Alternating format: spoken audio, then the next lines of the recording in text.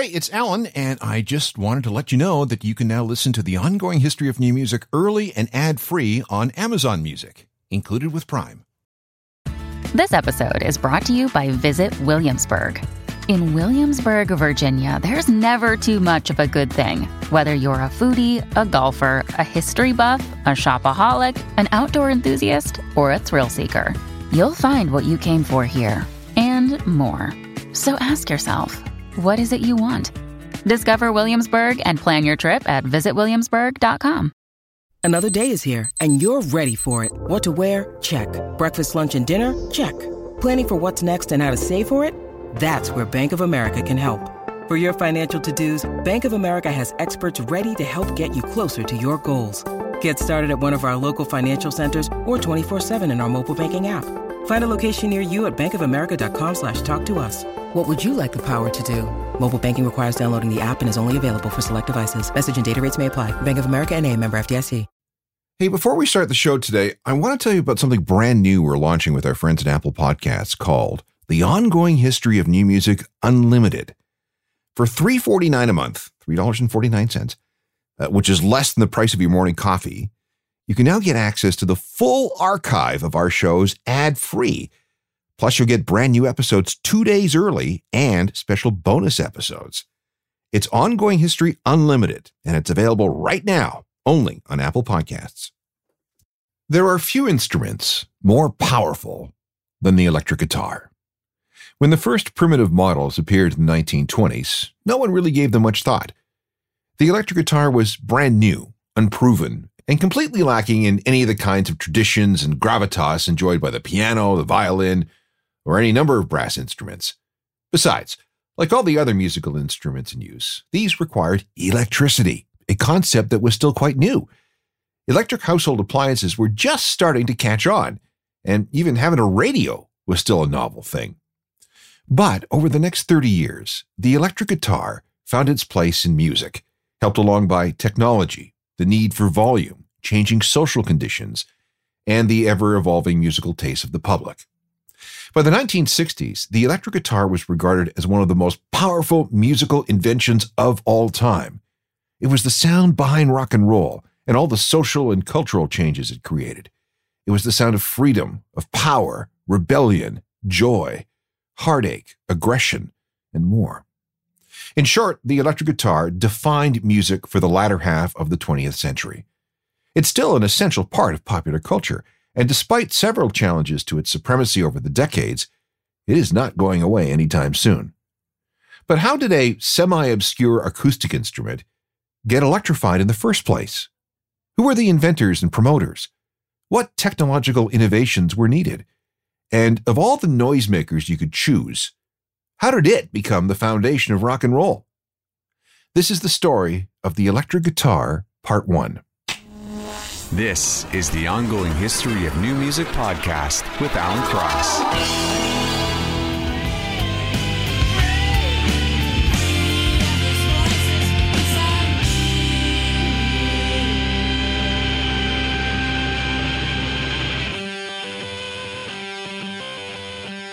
The Smashing Pumpkins with Rockets from the Siamese Dream album, featuring Billy Corgan playing one of his favorite Fender Stratocasters. It's hard to tell which one, but at the time, he had a 74, a 75, and a 78, as well as an Eric Clapton signature Strat.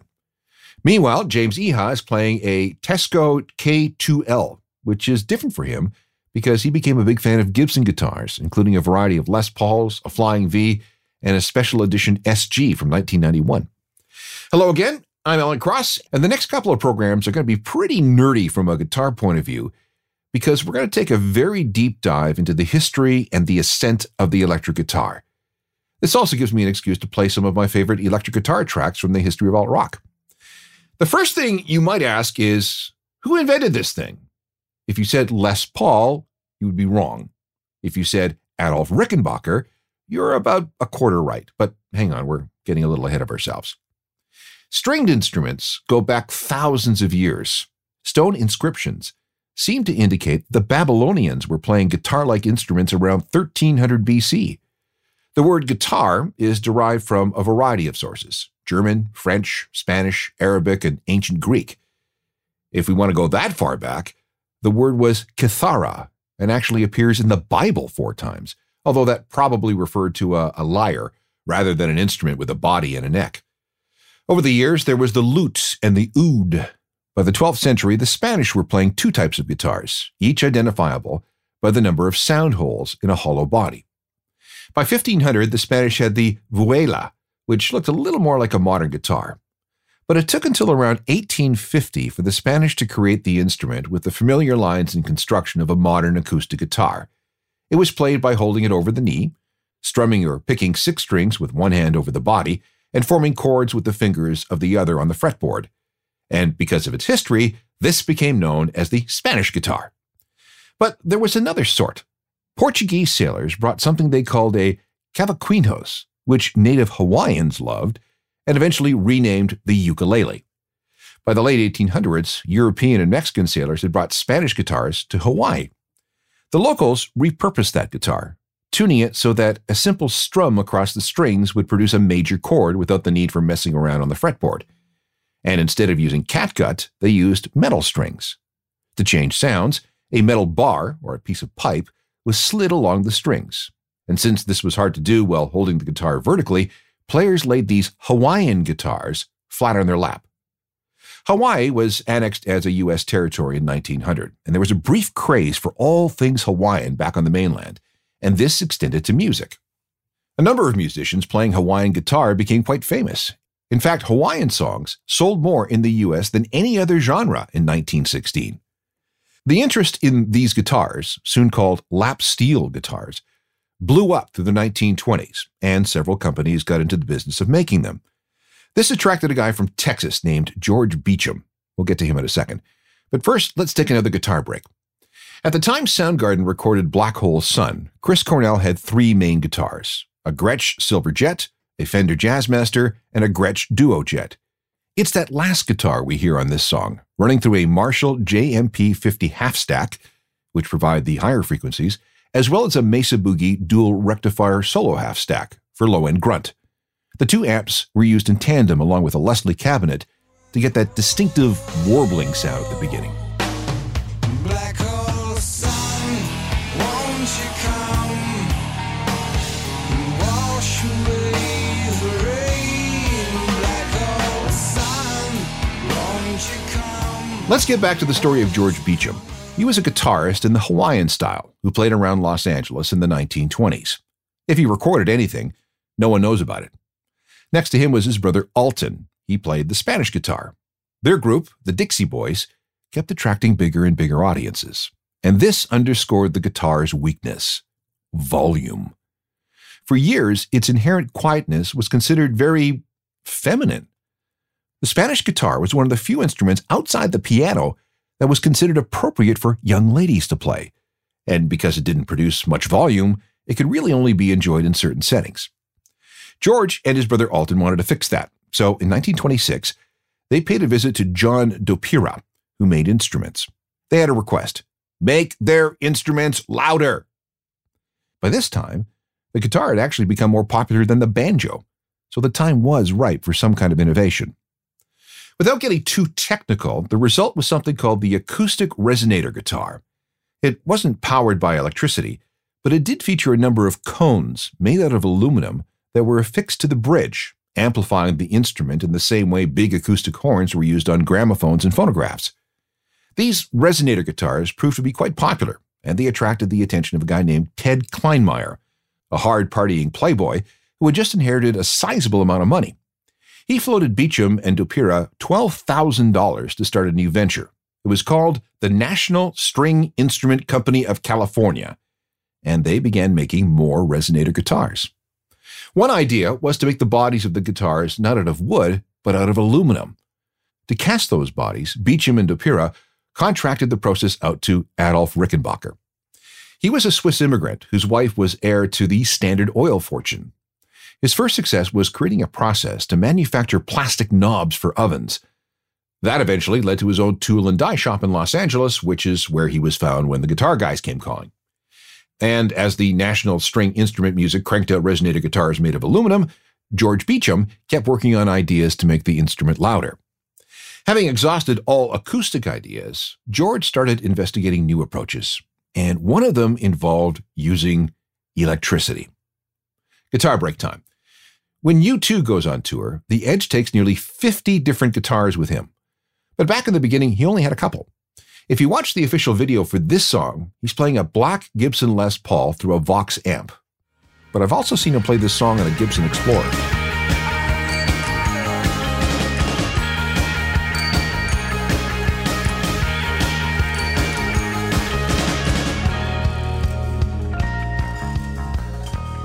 A couple of things had to happen before George Beecham could make his guitars louder.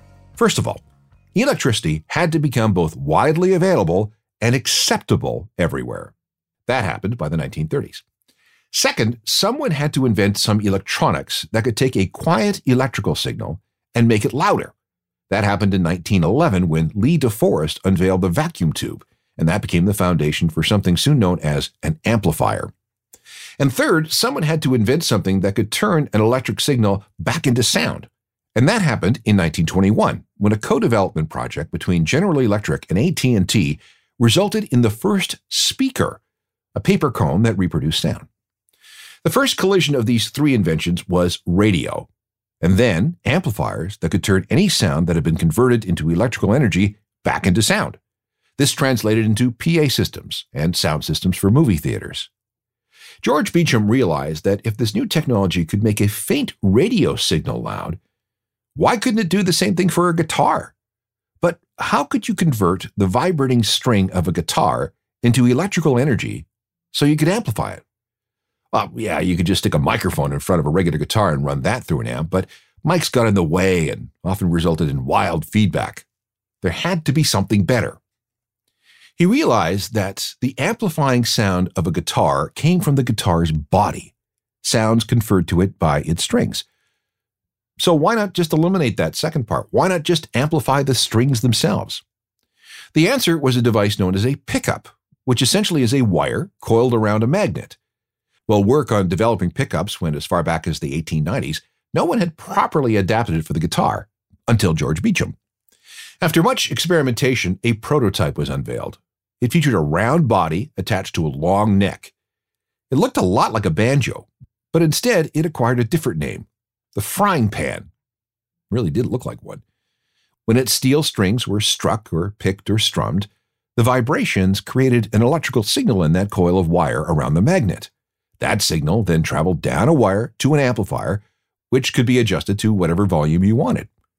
Working with Adolf Rickenbacker and a few others, Beecham formed a company called Ro-Pa-Tin, and in 1932 started producing a model called the A25, the first ever solid-body electric guitar. Let's take a break here. Adolf Rickenbacker would later make and sell all sorts of guitars, including ones used by John Lennon. The distinct sound of a Rickenbacker guitar also became part of the sound of a young REM. East in the mountain, third party called, lines are down, the wise man built his words upon the rocks, but I'm not bound to follow suit.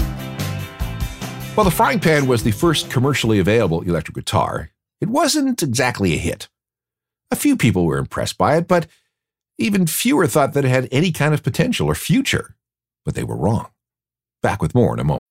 When you need mealtime inspiration, it's worth shopping Kroger, where you'll find over 30,000 mouth-watering choices that excite your inner foodie. And no matter what tasty choice you make, you'll enjoy our everyday low prices, plus extra ways to save, like digital coupons worth over $600 each week. You can also save up to $1 off per gallon at the pump with fuel points. More savings and more inspiring flavors make shopping Kroger worth it every time. Kroger, fresh for everyone. Fuel restrictions apply.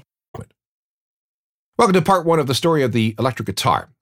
Like I said, the first electric guitar to go on sale was the Rickenbacker A25 in 1932. The A indicated that it was the company's first guitar, and the 25 was the length in inches of its neck. There was soon an A22, which was a better seller. Both guitars were sold with an amplifier, but because this was a depression, only 28 were sold in 1932. That, however, increased to almost 1,300 by 1935. So who was the first to play one of Rickenbacker's creations? It seems to be a guy named Gage Brewer, who bought an A25 on September 21st, 1932. In fact, he was the guitar maker's first ever customer. And on Halloween night, 1932, at the Shadowland Pavilion in Wichita, Kansas, he played it in public for the very first time. Because anything powered by electricity was so new and futuristic, the gig was also promoted as a scientific novelty, a new achievement in technology. And remember, those frying pan guitars looked weird. Shortly afterwards, a guitarist named Alvino Rey bought a frying pan and mounted it inside a wooden frame so it looked more like a regular Spanish guitar. He was bored with people asking him about that weird instrument he was playing. Rickenbacker's Electro String Music Corporation may have been the very first to sell electrified guitars, but he wasn't the only one. Companies with names like Gibson, Vivitone, Epiphone, Audiovox, Vega, and Slingerland got into the act. There were patent fights and arguments about who had the right to do what with the technology, and one guy tried to sue everyone, saying that he and he alone owned all the patents to the electric guitar. Still, the electric guitar was a little more than a novelty with the public. But within a certain community, its reputation was starting to grow. And much of that early attention was because of Charlie Christian, a black jazz player from Oklahoma. John Hammond, a talent scout for Benny Goodman's big band orchestra, arm-twisted Benny into giving Charlie a shot. Goodman wasn't really into it because, well, who the hell wants to hear an electric guitar, he apparently said. But because Goodman trusted Hammond, he agreed to at least listen to Charlie. He was blown away by his abilities on this new instrument, which was a Gibson ES-150 Spanish-style electric guitar. It used what was known as a bar pickup. It had a long hexagon shape. Unlike other guitars, this pickup sat under the strings, not over the top, which tended to interfere with playing the instrument. Once Charlie joined Goodman's orchestra with his Gibson, he became a star, the first ever guitar hero. Anyone who saw or heard Charlie with Benny Goodman's orchestra couldn't believe what they were hearing. Here's a sample of Charlie's playing.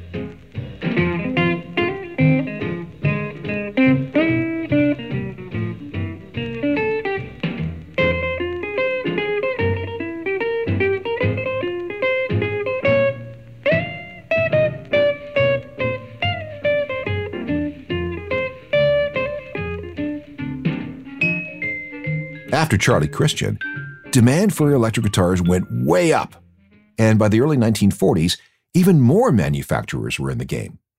But the Gibson ES-150 was special. It cost $72.50 with a cord. If you wanted an amp and a case, the package was $155. That's almost $3,000 in today's money.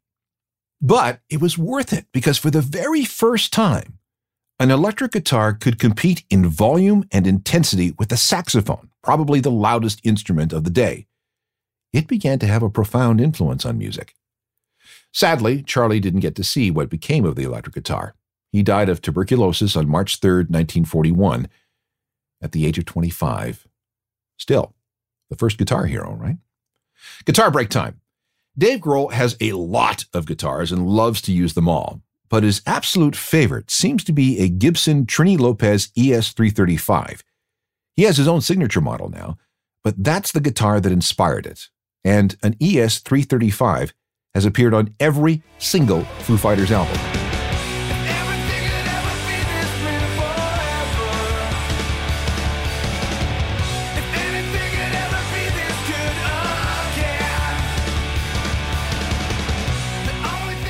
This is the part of the story when we finally get to Les Paul.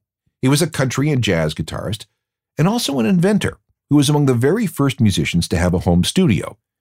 Through the 20s and late 30s, he started tinkering with guitar design, acoustic guitars. But in 1939, most likely after hearing Charlie Christian, he came up with an idea for his own electric guitar design. The result was something he called the Log. It was a 4x4 piece of pine with two wings attached to it to make it look like a Spanish guitar. He attached a regular guitar neck to that body, along with a bridge and two crude homemade pickups. Unlike all the other electric guitars in the market, this one wasn't hollow. Its body was solid, and it sounded pretty good. Listen.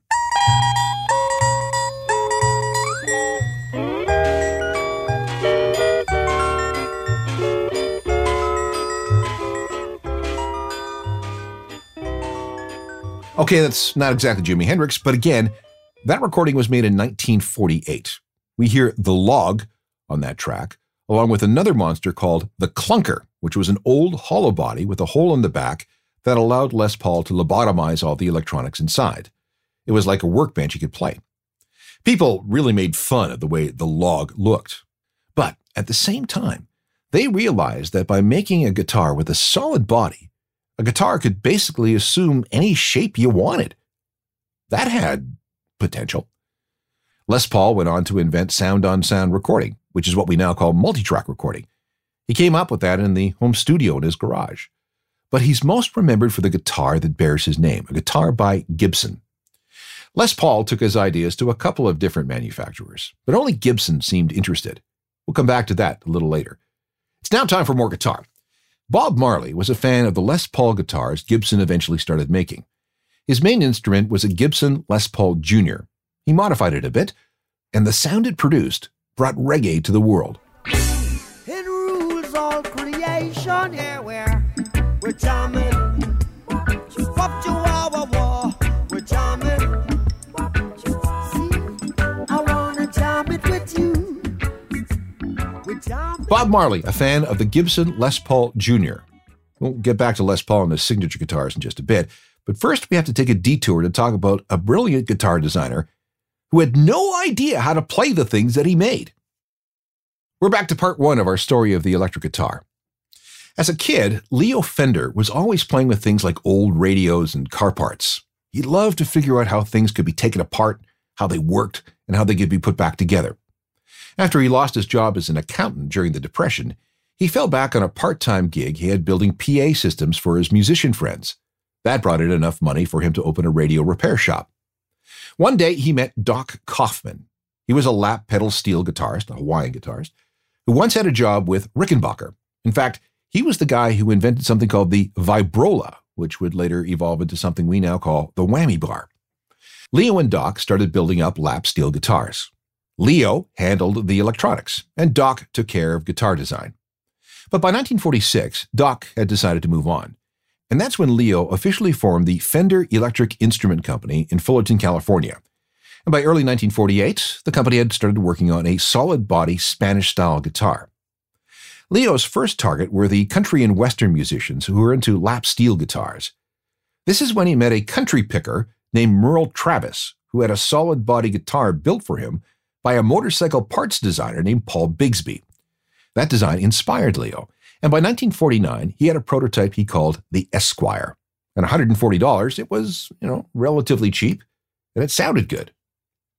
The Esquire was followed by the Broadcaster, which sold for $170. But when it went on sale, it turned out that another musical instrument company was using the word broadcaster and threatened to sue. And that's when the guitar was renamed the Telecaster. It officially went on sale in 1951. The Tele has been compared to the Ford Model T. Just as that car brought motoring to the masses, the Telecaster made the electric guitar mainstream. It's really hard to overstate how popular this electric guitar became and how popular it still is today. Billy Joe Armstrong, Bob Dylan, Eric Clapton, Graham Coxon, George Harrison, Chrissie Hynde, Johnny Marr, Alex Lifeson, Tom Morello, Bruce Springsteen, they all play Telecasters.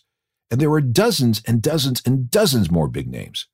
The sound and the look and the feel and the versatility of the Tele made it incredibly popular. One of the most loyal Telecaster players is Frank Black of the Pixies. He's favored Telecasters almost from the very beginning.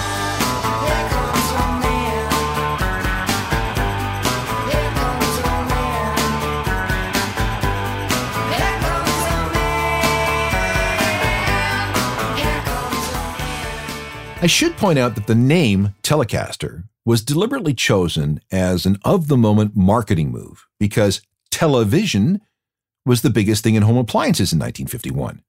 Leo Fender was hoping to piggyback on the phenomenon, and it wasn't the first time he would do that. But I'll save that story for a minute or two. Hot on the heels of the Telecaster came the Fender Precision Bass. This, again, was a game changer. Up until then, musicians had to use the big stand-up double bass. These things were huge, as big or bigger than the person playing it. It had to be that large to produce deep notes. Physics, but just wasn't very practical. The Fender Precision Bass, or P-Bass as some called it, was the size of a Telecaster, as well as being of similar shape, making it a snap to carry around. And because it actually had frets on the neck, unlike a double bass, the player knew exactly where the fingers had to go. Bum notes became a thing of the past, hence the name Precision. It wasn't the first electric bass, but it was the first one to attract any widespread attention. Things started slow. Musicians can be big into tradition, and this newfangled electrical thingy was a slap in the face. As far as we can tell, Lionel Hampton's band was the first to incorporate the P-Bass. It appears that his guy was named Monk Montgomery. Then came Bill Black, the bass player for Elvis Presley, although it is said that he initially really hated the thing because he just couldn't quite get the knack of playing it. But by the end of the 1950s, almost everyone had been converted to playing an electric bass. Rock and roll players, jazz artists, and country musicians. Countless rockers have played the precision bass. Sting, Paul Simonon of The Clash, Colin Greenwood of Radiohead, U2's Adam Clayton, Mark Hoppus from Blink-182, Duff McKagan of Guns N' Roses, and Dee Dee Ramone. That running thunk of all those classic Ramone songs, that's a P-Bass. Rock, rock, rock away, bitch. Rock, rock, rock away, bitch. Rock, rock, rock away, bitch. We can hit you rock away, bitch. In 1953, Fender scored again. The company hired guitarist and designer Freddie Tavares. He was a pedal steel player. And I know you've heard his most famous work. It's right at the beginning of the famous Looney Tunes theme song.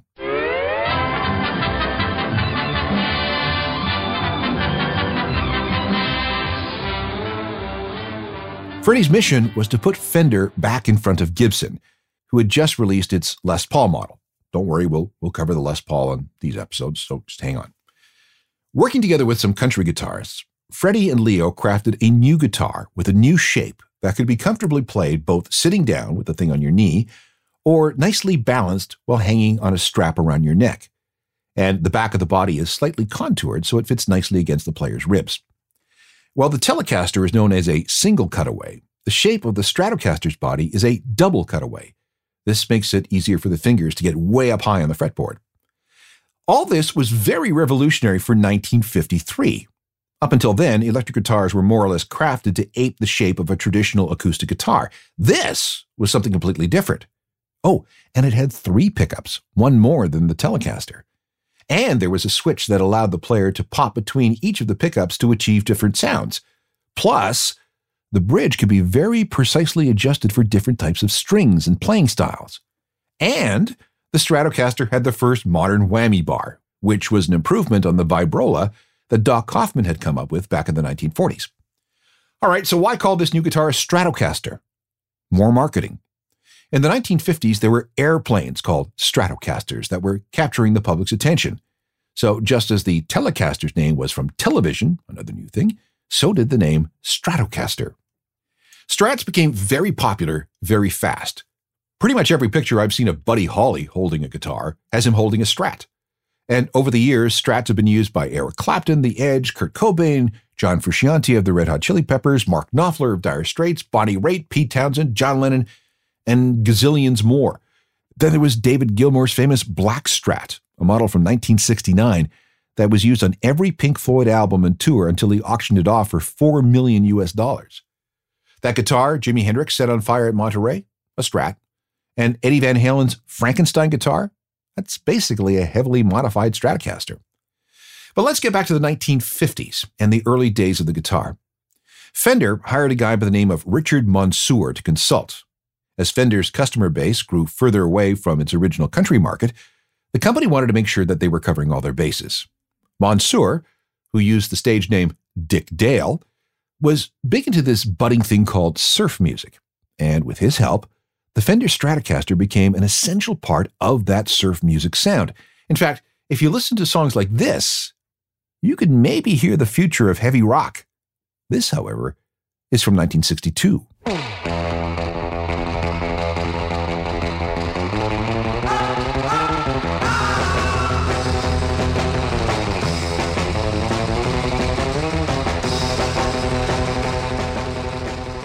The 1950s and the early 1960s were a time of tremendous innovation for guitar makers. And we're not done. Fender introduced more instruments, some that failed, and others that went on to become iconic. Their arch rival Gibson came up with the Les Paul, and that, I promise, is a story in itself, and we will get to it. And there were other musical instrument manufacturers who wanted in on the game, and boy, did they ever compete. All that and more when we get into part 2 of this history of one of the most powerful tools in the history of humankind, the electric guitar. Meanwhile, you can access hundreds of these shows as podcasts through all the usual platforms, and I do mean hundreds of them, Apple Music, Spotify, you name it. All free, just download and go. Meanwhile, make sure you check out my website, which is a journalofmusicalthings.com, because it's always being updated with music news and information. It also comes with a free daily newsletter, so you won't miss anything. I'm on Twitter, Facebook, Instagram, and even TikTok, and you can reach me anytime via alan@alancross.ca. Technical productions by Rob Johnston. We'll see you here next time. I'm Alan Cross. You've been listening to the Ongoing History of New Music podcast with Alan Cross. Subscribe to the podcast through iTunes, Google Play, Stitcher, Spotify, and everywhere you find your favorite podcasts.